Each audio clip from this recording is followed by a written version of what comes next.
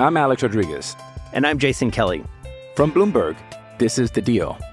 Each week, you'll hear us in conversation with business icons. This show will explore deal-making across sports, media, and entertainment. That is a harsh lesson in business. Sports is not as simple as bringing a bunch of big names together. I didn't want to do another stomp you out speech. It opened up so many more doors. The show is called The Deal. Listen to The Deal. Listen to The Deal on Spotify.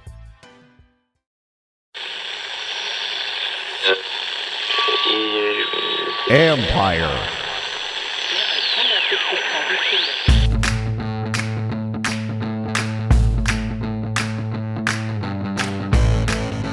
Hello and welcome to my podcast. Do me a favor and subscribe to the John Keim Report wherever you get your podcasts.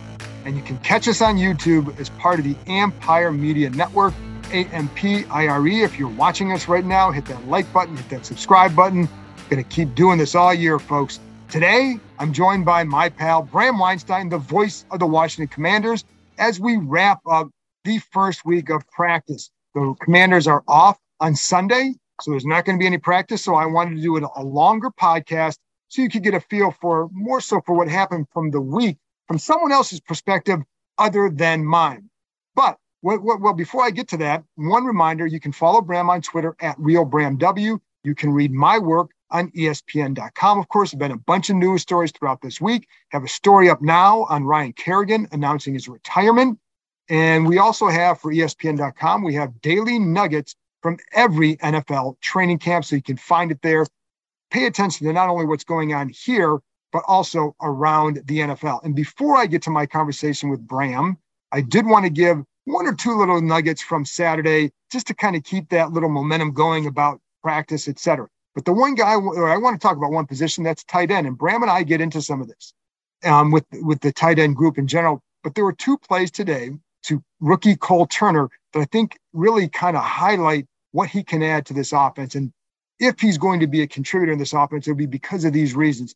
And there was one play in the red. They did a lot of red zone work on Saturday. So there was one play in the red zone where Wentz basically hits him in the back of the end zone and throws it up high. Bobby McCain in front of him. McCain is not a tall guy, but it takes a really good throw there. But you're throwing it up because you're throwing it to Cole Turner, who is a tall guy, 6'5", whatever he is, 6'6". But he plays big. And so Wentz puts it up high. So you have a tall quarterback throwing to a tall tight end, gets it up high. Nobody's got a shot at the ball except for Cole Turner, and he comes down with it. A couple plays later, I think the other thing that he showed is not just the height, the way he's big, but the extension that he can play with. So there was a zone. He finds a soft spot in the zone, and there was a defensive back right to the right of him, but nobody had a chance to really close on the play because of the way that Turner extended for the ball. And just a good catch, but it's because of that extension. He's big, and he plays bigger because of that. It makes him tough to guard in those situations. I like the way he got to that spot and immediately sat down. He turns and the ball's there, and just a really nice job by him. But it shows a way that he can contribute right away, potentially. Then I also saw some of that same size, Curtis Hodges, the big tight end as well, and Taylor Heineke, similar to what I just described with Wentz and Turner in the back of the end zone. You saw that with Heineke and Curtis Hodges. Throws it up high, throw it to where your guy is the only one who's going to get it. But he did. He came down with it right in the back of the end zone. Just a nice throw because it was the right throw, and it was a really good catch to come down. Now, there was some dispute about whether he got his feet in bounds. The defense, of course, said no. It looked like he got it in bounds. There's no replay, so we're going to go with that instinct. But a nice job. But again, it shows what they can do. Hodges has more work to do than Turner, of course. But I think that's where Turner is going to help you, is he can do some things right now that I think can help this team this season. So there you go. I just wanted to pass along some of those nuggets. And Bram and I, again, get into some of what happened, a little bit of what happened today, but really what's been happening throughout the course of the week. So no more wasted time. Let's get to my conversation with the voice of the Washington Commanders, Bram Weinstein. I'm Alex Rodriguez. And I'm Jason Kelly. From Bloomberg, this is The Deal. Each week, you'll hear us in conversation with business icons. This show will explore deal-making across sports, media, and entertainment. And that is a harsh lesson in business. Sports is not as simple as bringing a bunch of big names together. I didn't want to do another stomp you out speech. It opened up so many more doors. The show is called The Deal. Listen to the deal. Listen to The Deal on Spotify. Bram, one of the perks, I think, of this job sometimes is being able to bring your son to a practice where maybe it's kind of a cool thing for them, where they actually say, hey, my dad's is not such a bad guy. Your son was out here today. Seemed like a pretty cool kid. Did he have fun? He had a blast. He's fan for life now, because I'm just going to say this, and no one's going to believe me, but I'm going to tell you, it was completely, literally unsolicited. He has a Terry McLaurin jersey, and he wore it to camp today. And I guess McLaurin saw him, because he wasn't standing out where we stand. He was behind the ropes with the rest of the fans. He saw him. And as we were walking away from the practice area where McLaurin was catching passes, somebody from the staff ran over to him and said, Terry wants me to give you this, and gave him a game ball.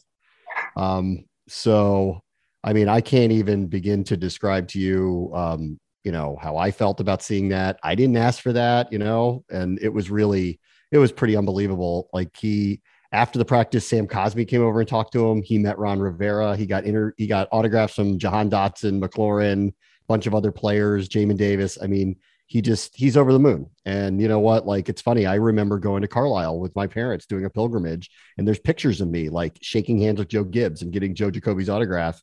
And it stuck with me. And so I believe football's kind of family to me. We've laughed about it here. Like, you're kind of married to it, and it's really not a joke. You are. It was a special day for me and him, really.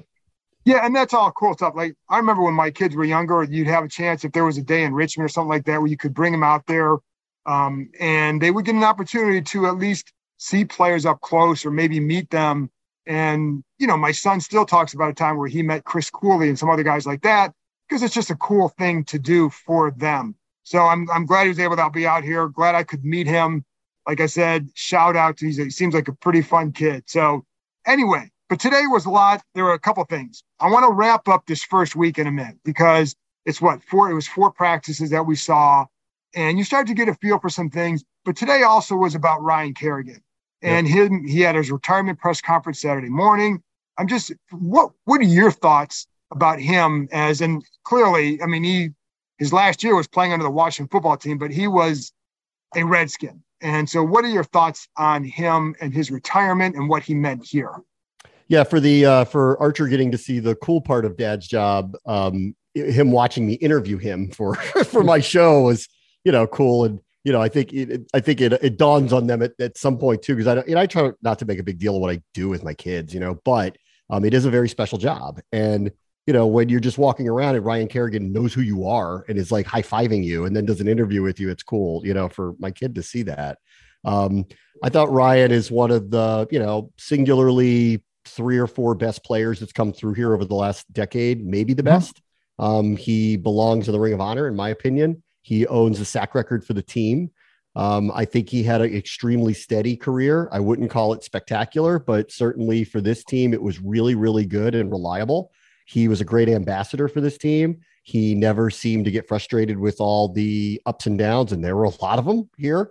I think he's one of those guys, like, when you make a first-round pick, this is what you can hope you get out of it. They got a decade out of a guy who had almost 100 sacks, barely missed any games, and always said the right thing and was always a good teammate. And today, when I had a chance to talk to him, I did talk about the future, and I asked him about Chase Young and Montez Sweat. And I'll let you, tune into my show. You'll get to hear what he said about those two players and, where he kind of feels about, where things are going with those two specific people. So really, I think he's just had a wonderful career, and I'm glad that he chose to do this today, and I'm glad the team had him back.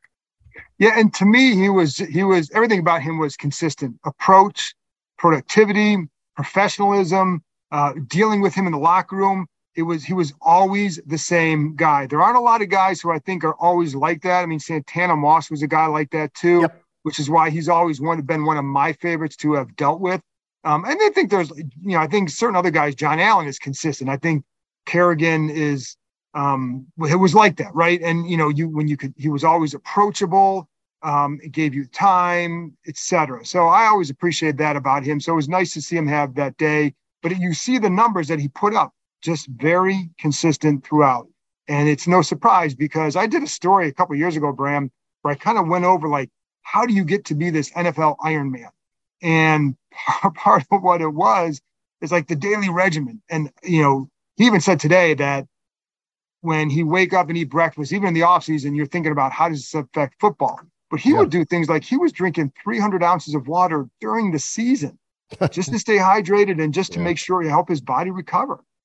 I think I'm drinking 300 ounces of water the last few days. It's been a burner. I mean, I know we've had morning practices, but it's been a burner out there. But Kerrigan was I just think he was a great role model, for the franchise. I'm glad he's back. I'm glad he's making his home here.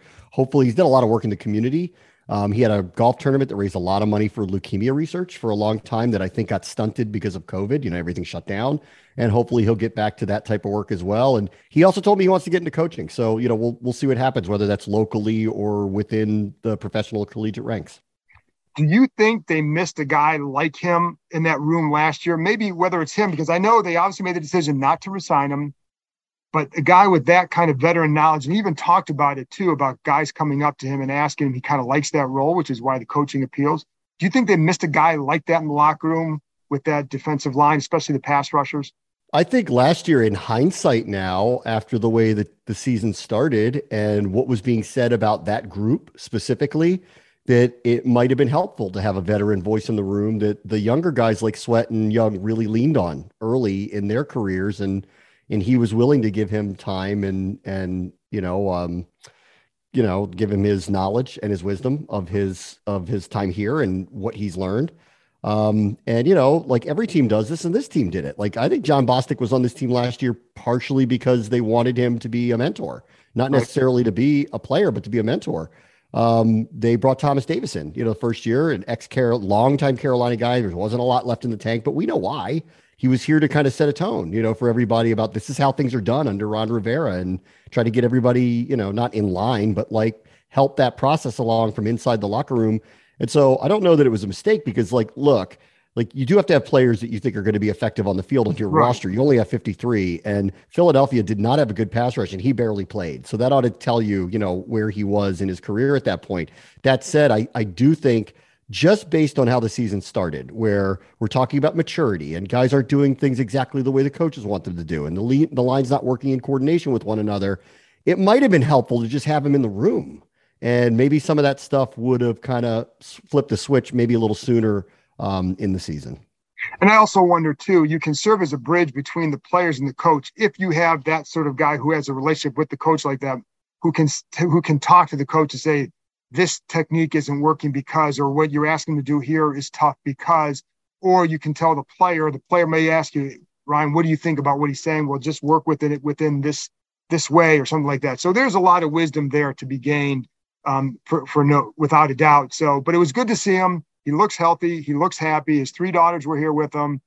Fun to see him in that role. So I hope he stays in the game because I think he does have a lot of knowledge to give. But let's get to what's going on right now. And what are some of your bigger takeaways throughout this first week? Defense is ahead of the offense, or offense isn't functioning the way I think they would hope.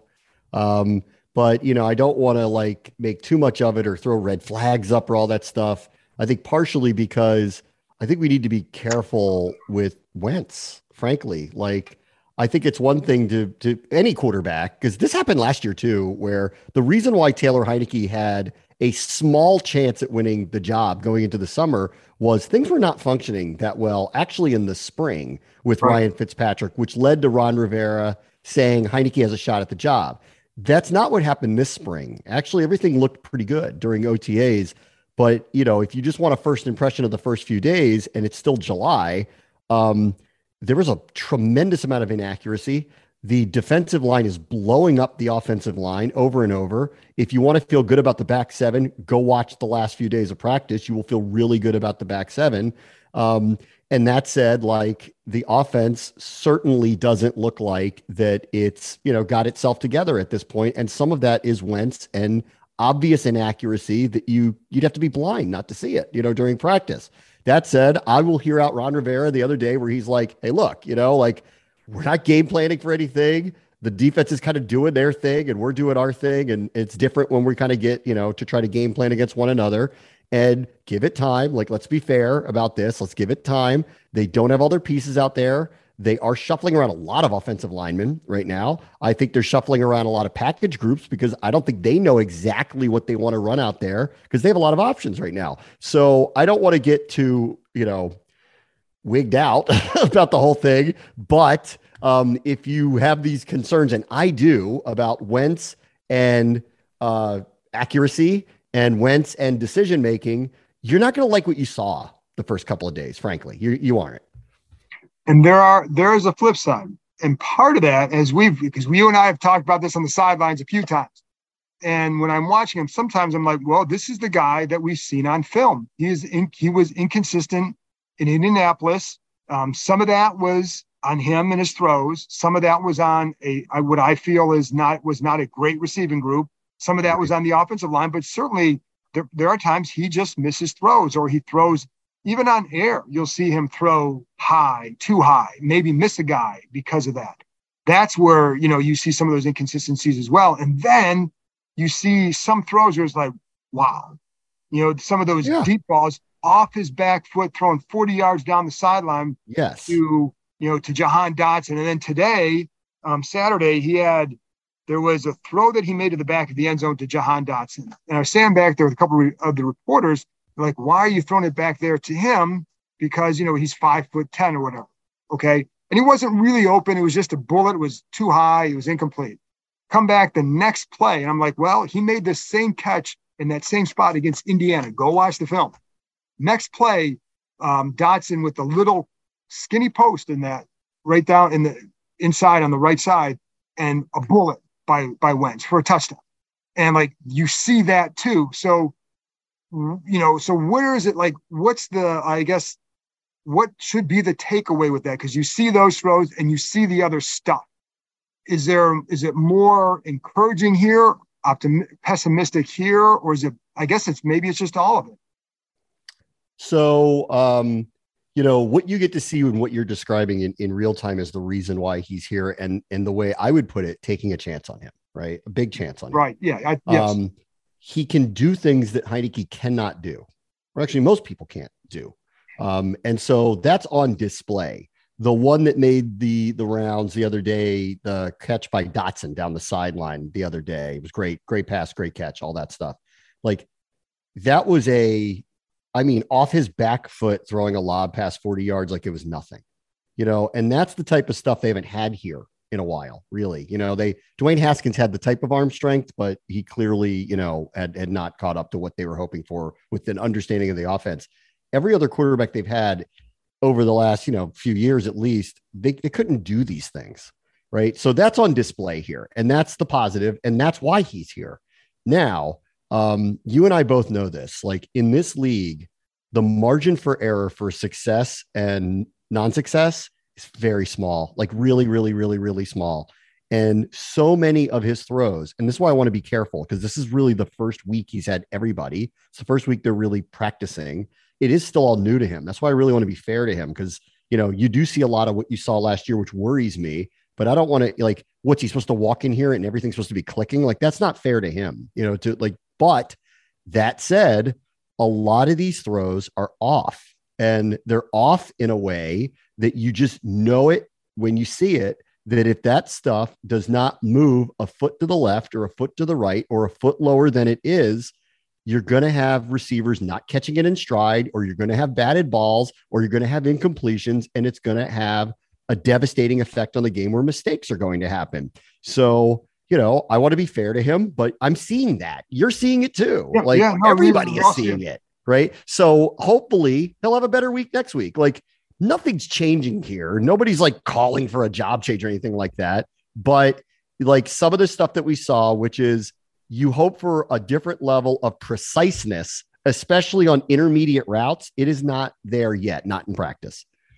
No. And again, I think this is what we saw. And I think what I'm curious to see as we get deeper in the preseason and starting the games is how the speed manifests itself for him. And while, we all think that he's got more receiving talent here, does it play out that way? right. And how does that help him? And so I think that's something to watch too. And do they give him more open targets? But that's still, even with open targets, you still see the inaccuracy. Sometimes it's not just the wrong shoulder. It's just like it's an airmail.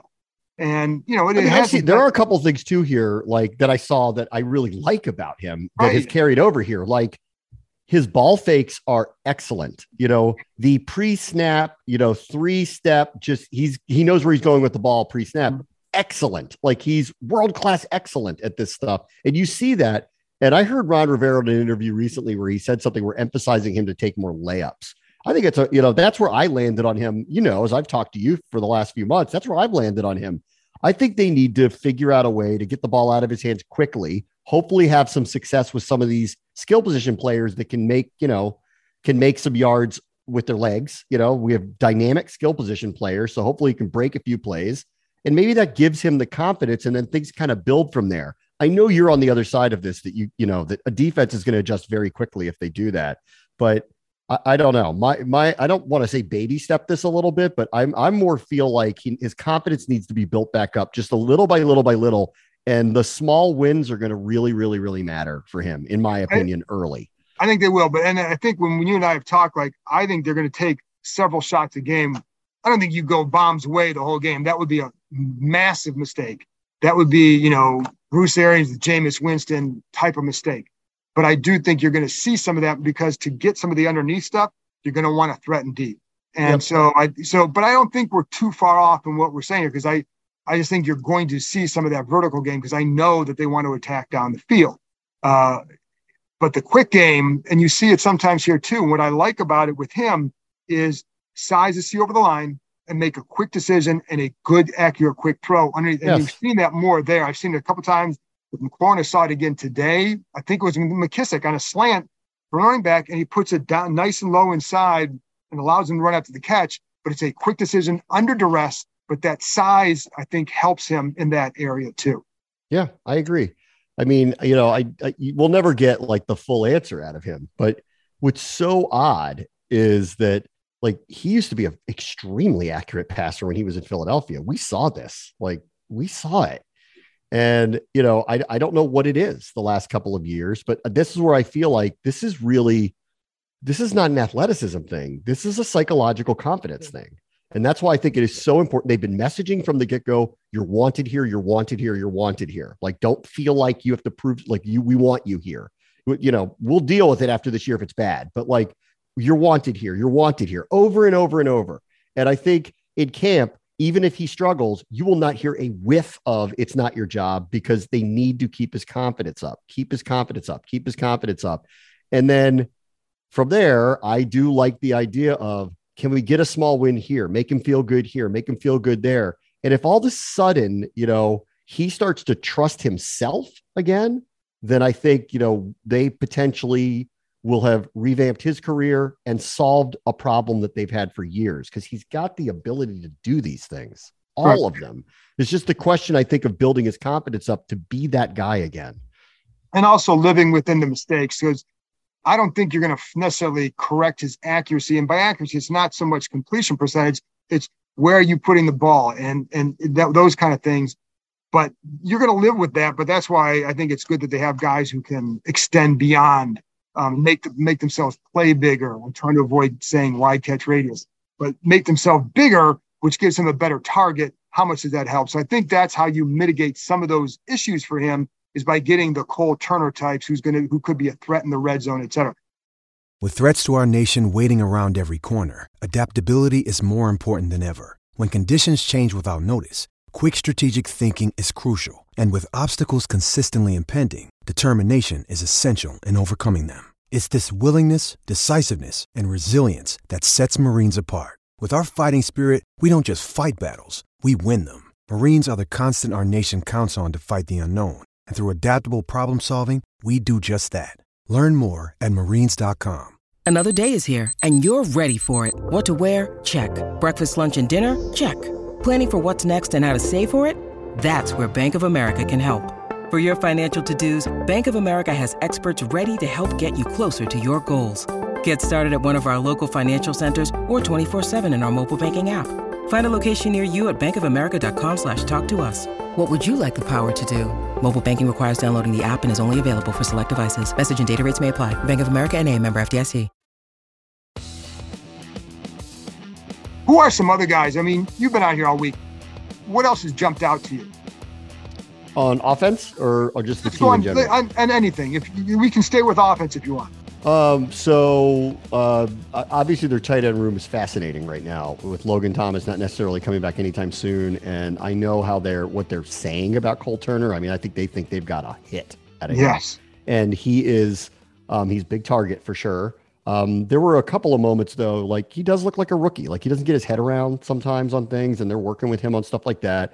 Everyone tells me he's not Bates as a blocker. So when he's out there, he ain't blocking anybody. Like they're bringing him out there as a target. So there's work to do. And I think everybody needs to slow their roll on what kind of role he may have. But if Logan Thomas isn't going to be ready for week 1, he's going to be out in the slot a lot, so we'll see how that goes. Dotson looks as good now as he did in the spring. He's just really, really smooth. He makes one catch a day that you're like, oh man, they got 2 number 1 receivers here, so you feel good about that. The other thing that concerns me about the offense is is a concern I've had all along, which is the offensive line. Yeah. They're already shuffling players in there. I'm glad to see that Roulier's back. He's not really practicing yet, but he is back off of the list. They've already had guys shuffle around. They're moving a lot of pieces around in there. Like if you're really paying attention, you'll see a lot of different offensive line combinations, like a lot more than I expected. And granted, I know it's early and they're probably testing a lot of guys out and they need to have contingency plans. And it's a very competitive spot because while I don't know that they have the frontline strength that they had the last couple of years, they certainly do have the depth and it's competitive again. So, but if you watch what's happening, there's a lot of moving parts going on right now. And the defensive line is feasting on them, especially in 9-on-9 and 11-on-11 moments. They are destroying them. So that's a concern for me on that side of the ball for sure. The 9-on-9 stuff too, and you're right. The defense looks pretty good there. They also know it's a passing drill, so you don't have the threat of the run to stop anybody. But one of the things I like that they do with their offensive line is they do rotate guys. So Chase Roulier was talking about that today. Is like I've played with multiple guards next to me, but that gets you ready. That first of all, it gets you to know that guy a little bit better on the field. So that way, if you're forced to play with them in a game, you already have an idea of what this guy can do. So that's, I guess, the positive spin about that. The other side, though, is you're still searching for some guys because you want that consistency. That's the other side of it. Defensively, what's jumped out to you? They've stolen the show here first couple of days for sure. Montez Sweat has looked amazing. Deron Payne looks really good. Deron Payne is locked in. I think I said this to you the other day. There was one play where I saw him where he crossed over Sam Cosmi to the point where he fell to his knees. It was like an Allen Iverson move. He is really, really locked in. And on him, it's funny, like, this whole week, I've gotten a few people in my ear saying, they do want to retain him. It's just a cap situation and they're trying to figure it out. And, things changed after Wentz and McLaurin's number ended up going up, but they really, it's not that they don't want him. They want to retain him. They're trying to figure out a way to do it. So we'll see what happens with him. He's looked locked in here. Obviously, like the linebackers are going to be of interest. We'll see. I don't know if they're going to bring someone else in. So, that'll be of interest. And then the safeties, they're rotating a bunch of people around, like where does Cam Curl end up on the field? Probably depends on what package they're in. Is Derek Forrest going to be someone who's playing a lot? Looks like it right now. Is Percy Butler going to have flash in the pan moments, or is he going to be someone they're going to rely on because of his speed? I don't know. So those two spots, and I think we knew that going in. We're watching this, in real time now. But the back seven has looked fantastic. And the other one who's really stood out is Kendall Fuller has had an amazing first week. He seems to be in on literally every play. Everyone saw that crazy play that De'Ami Brown made. That should have been a pick. He could have had 5 picks so far in the first week of camp. Like he's been all over it. And I do think William Jackson III is a little more comfortable. So that's a really good sign. I think that's an underrated, important part of this. He needs to be a number 1 corner for them. He was not a year ago. He is far more comfortable now. And so, that's a good sign. So defensively, while there's big questions here, I feel pretty good, through the first week about what I've seen, even without Chase Young out there. To me, Bram, they look like they're playing fast. Now, when you're playing fast, it's because you're comfortable in a defense. And I also think, and I've talked about this in the podcast, so people don't need to hear me rehash it, but they have done a better job communicating. You hear Chris Harris all the time harping on that, the defensive backs coach who's always 30 yards behind the ball. But harping on that with them, and you see them being ready with that. And I think William Jackson talked about it today about feeling more comfortable in zone coverage. And it's not as simple as, oh, well, you're playing off, you're doing this. It's about retraining your eyes instead of locking on a guy and knowing that I'm going wherever this guy goes. Now you have to be aware of route concepts. In this formation, this is typically what they do, and you've got this responsibility. Guy leaves your ear, you got to know another guy's coming in. All those things you got to get used to. And I think he says he's starting to get used to. So we'll see, because it's always, listen, when you get used to playing against an offense, which they have, both sides of the ball get used to each other here. It's really the key is, okay, now how do you respond when you see something that you haven't seen yet? And then how do you respond? That's when you know you're playing fast, but good start as far as their play speed goes. But I agree with you on Payne. Payne's looked really good. And you're right. They do want to retain him. I think if he wants John Allen type money, that's going to be difficult for him. But if he goes out and puts up some numbers this year, then he may get that, because John Allen got it a year ago, and that the cap goes up and then the money goes up, but he's looked really good. So look, they can tag him. I don't think they will, but they can. So, and I just, this week it was interesting because, the everyone just believes like, well, they can't pay everybody. And that is true. They can't, but this idea that he's going to be the odd man out, we always thought he might be. And right now it looks like he still may be, but it was an emphasis to me. Like, they want to retain him. Yeah, they're hoping to figure out a way. They don't know if it's going to happen, but they do. Yeah. And they know that Phidarian Mathis is not necessarily a replacement, but they know if they can't keep him, they do have his replacement. So, there is that. Have you been able to focus much on Jamin Davis? Not a lot. I watched him on a few plays, and it's hard for me to kind of render a judgment of where that is. For me, this is the wheels in motion part of it. If Cole Holcomb fits where they want him to fit as the middle linebacker, Jamin Davis is going to play a lot.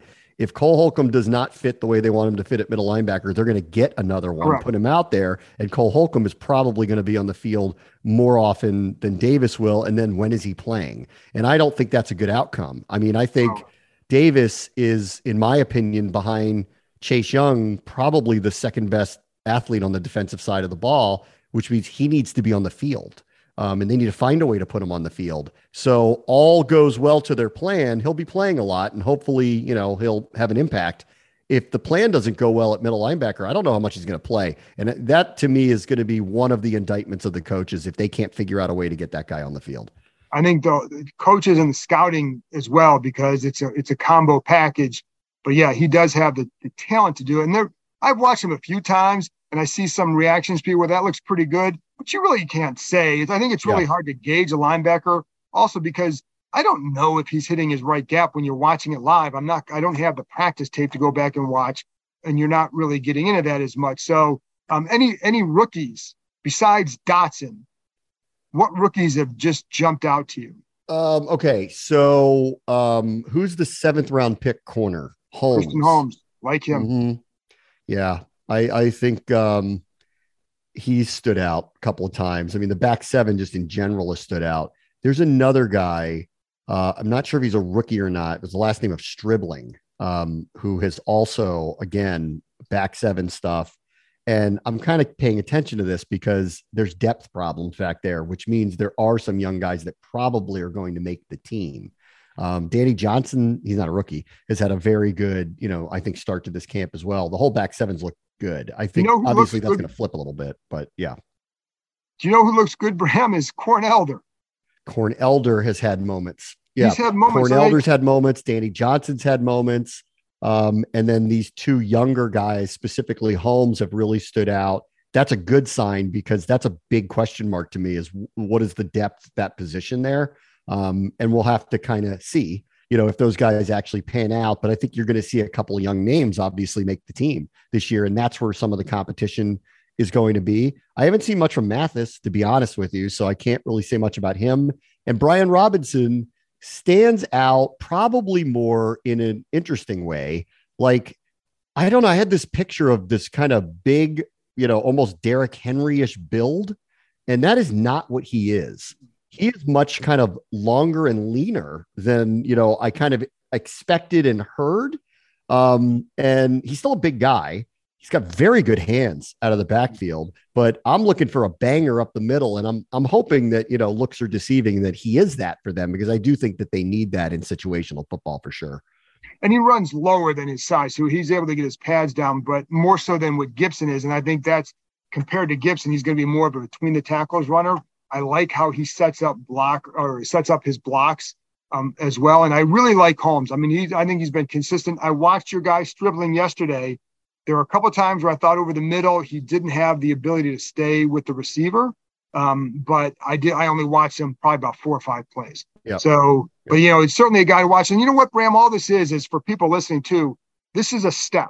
This is not like, this guy's going to do this during the season. We don't know. It's just like guy to watch, get to the preseason. How did you do in the preseason games? Then you go from there. But, so. Yeah. And that point, we're talking about roster spots 50 to 53 and guys that are probably inactive, mainly on game days. So, but, I'll nerd out anytime you want me to. It's fine. Right. And listen, I mean, that's why when we can talk about Curtis Hodges as a tight end. Is he going to make the roster? I don't know. But he's a guy that and when I had Donnie Warren on here, he was raving about some of those guys, Hodges, and Rodgers at the tight end position beyond the top 3. And like, what do they do? Do they do it this year? Or are they just worth developing and see in maybe 2 or 3 years you have something? And where does Sammis Reyes fit in there? Because he's got some tough hands at times, but then you see him getting a lot of reps with the ones with Bates out and with Logan Thomas out. You see Reyes getting some work with the ones, but his hands are just tough. He's a good blocker, can help on special teams, but I just don't think you're going to trust those hands. Yeah, well, tight end clearly is Cole Turner and John Bates are going to make the team, and then a third one is going to make it when Logan Thomas isn't available week 1. Who's it going to be? And then which one goes on the practice squad? And, projecting it out now is impossible. But right now, if I had to guess, it probably would be Reyes because he'll play special teams for them too. And if it's not him, I actually think it's Rodgers over Hodges. But that's where I am right now. Call me in a week and I could, probably would change my mind about it. And then when Logan Thomas comes back, whoever that person is going to go down to the practice squad for sure. I mean, that's what's going to happen. All right, Bram, well, week 1 in the books. They're back at it Monday. We'll be back out here with daily practice reports, and I'll talk to you soon. All right, see you then. Thanks, Bram.